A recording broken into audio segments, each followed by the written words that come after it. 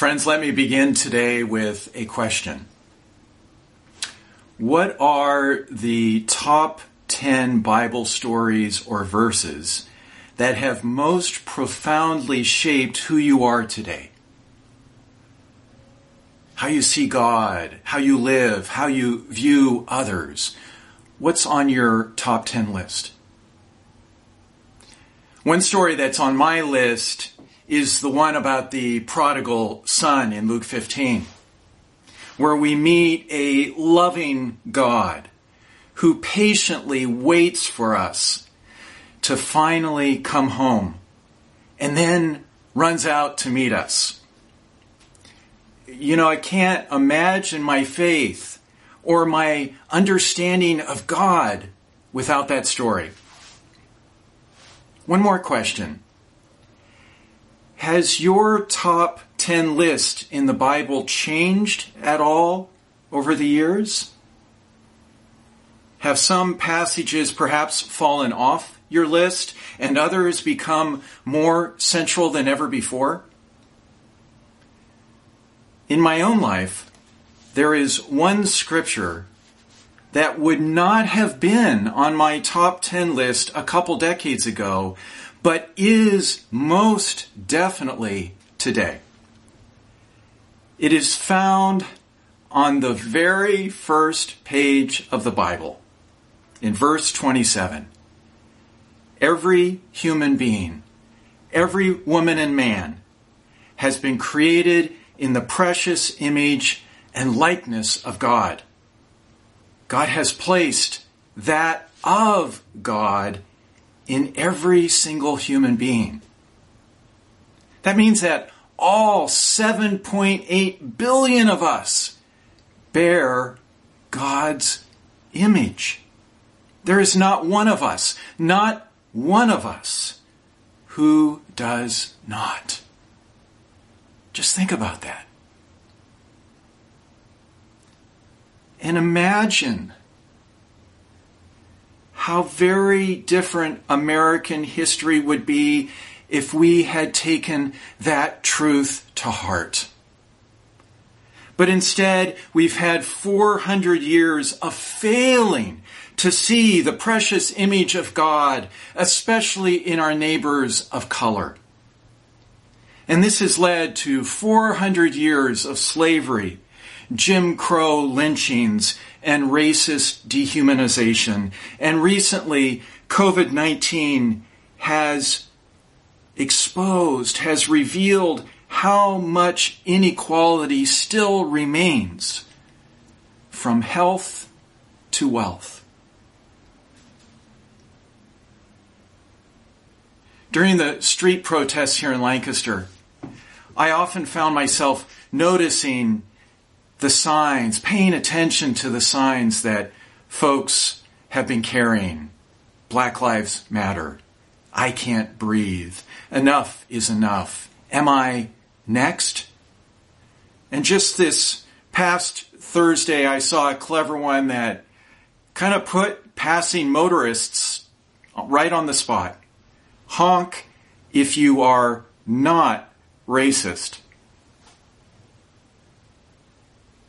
In an article about protests in other cities beyond Lancaster, I recently saw a photo held up by a person of color that read, "We are sacred.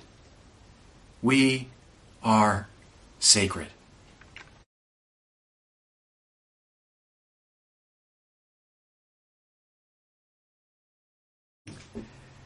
And I realized that nothing undergirds my own commitment to uprooting the toxic sin of racism in my own heart and in the systems of our nation more than what that sign is trying to get at. Because we are all made in the precious image of God, we are all sacred. We are all sacred. The implications of every human being being made in the precious image of God are limitless, and they could fill a whole book. I won't try to mention all the implications, but let me just focus on two of them here today. The first is that because every human being bears the image of God, no human being ever needs to earn or prove their worth. Every human being holds intrinsic worth and dignity. Period. We are all sacred. Not because we belong to a particular race or a particular faith tradition, or even because we have been baptized. We are all sacred, it's been said, because we have been born. The image of God, mysteriously, is the very essence of our being. It is the core of the human soul. Most deeply, it is who we are. And our high calling is to search and to seek out God's image, that of God in everyone we meet. Sin may have obscured or hidden that image in me or in you, but still we look for it in everyone we meet, because that image of God, can never be erased from any human being. In Genesis 33, we see this embodied so beautifully by Jacob, who after he meets his long estranged brother and experiences his lavishly gracious welcome, is able to say to his brother, "To see your face is to see the face of God."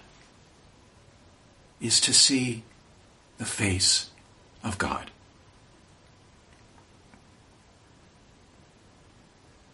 A second implication comes from the final part of verse 27. Male and female, God created them. This means that women and men are both needed to fully image God to our world. I also take this to mean that every race is needed as well. Every sexual orientation, every tribe, and every culture.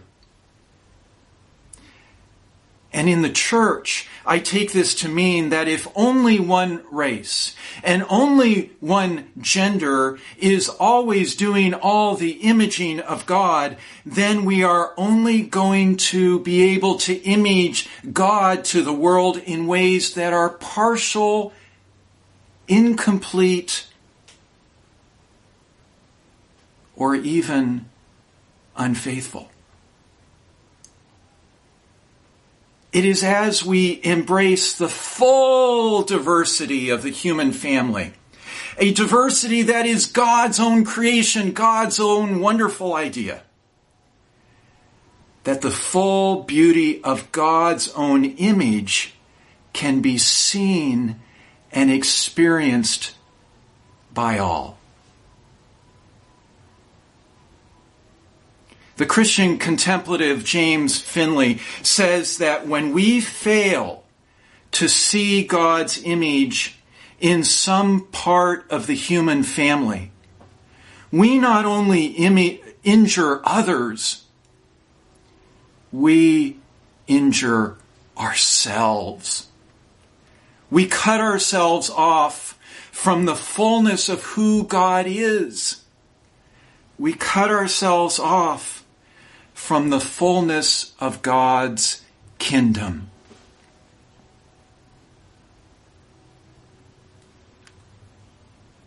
let me wrap this up.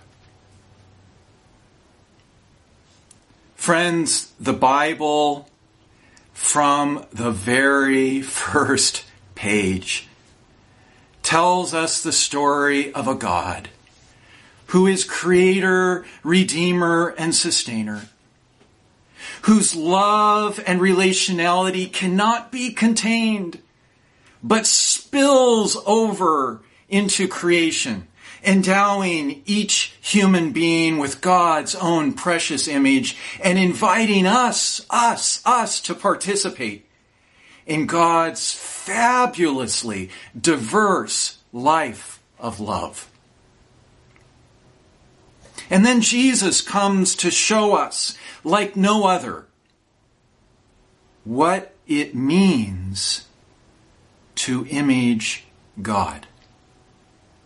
He comes to uncover and to restore God's image in everyone he meets.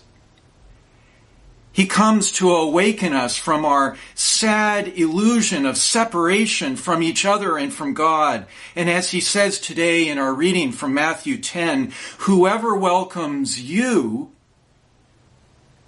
welcomes me.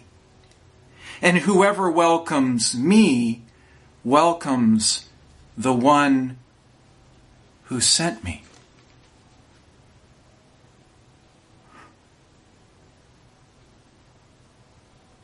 Friends, every person you and I meet this coming week will be sacred. Every neighbor, every family member, every client, every single one of them will be sacred. May God give us the eyes to see and to reverence this astonishing reality. Amen.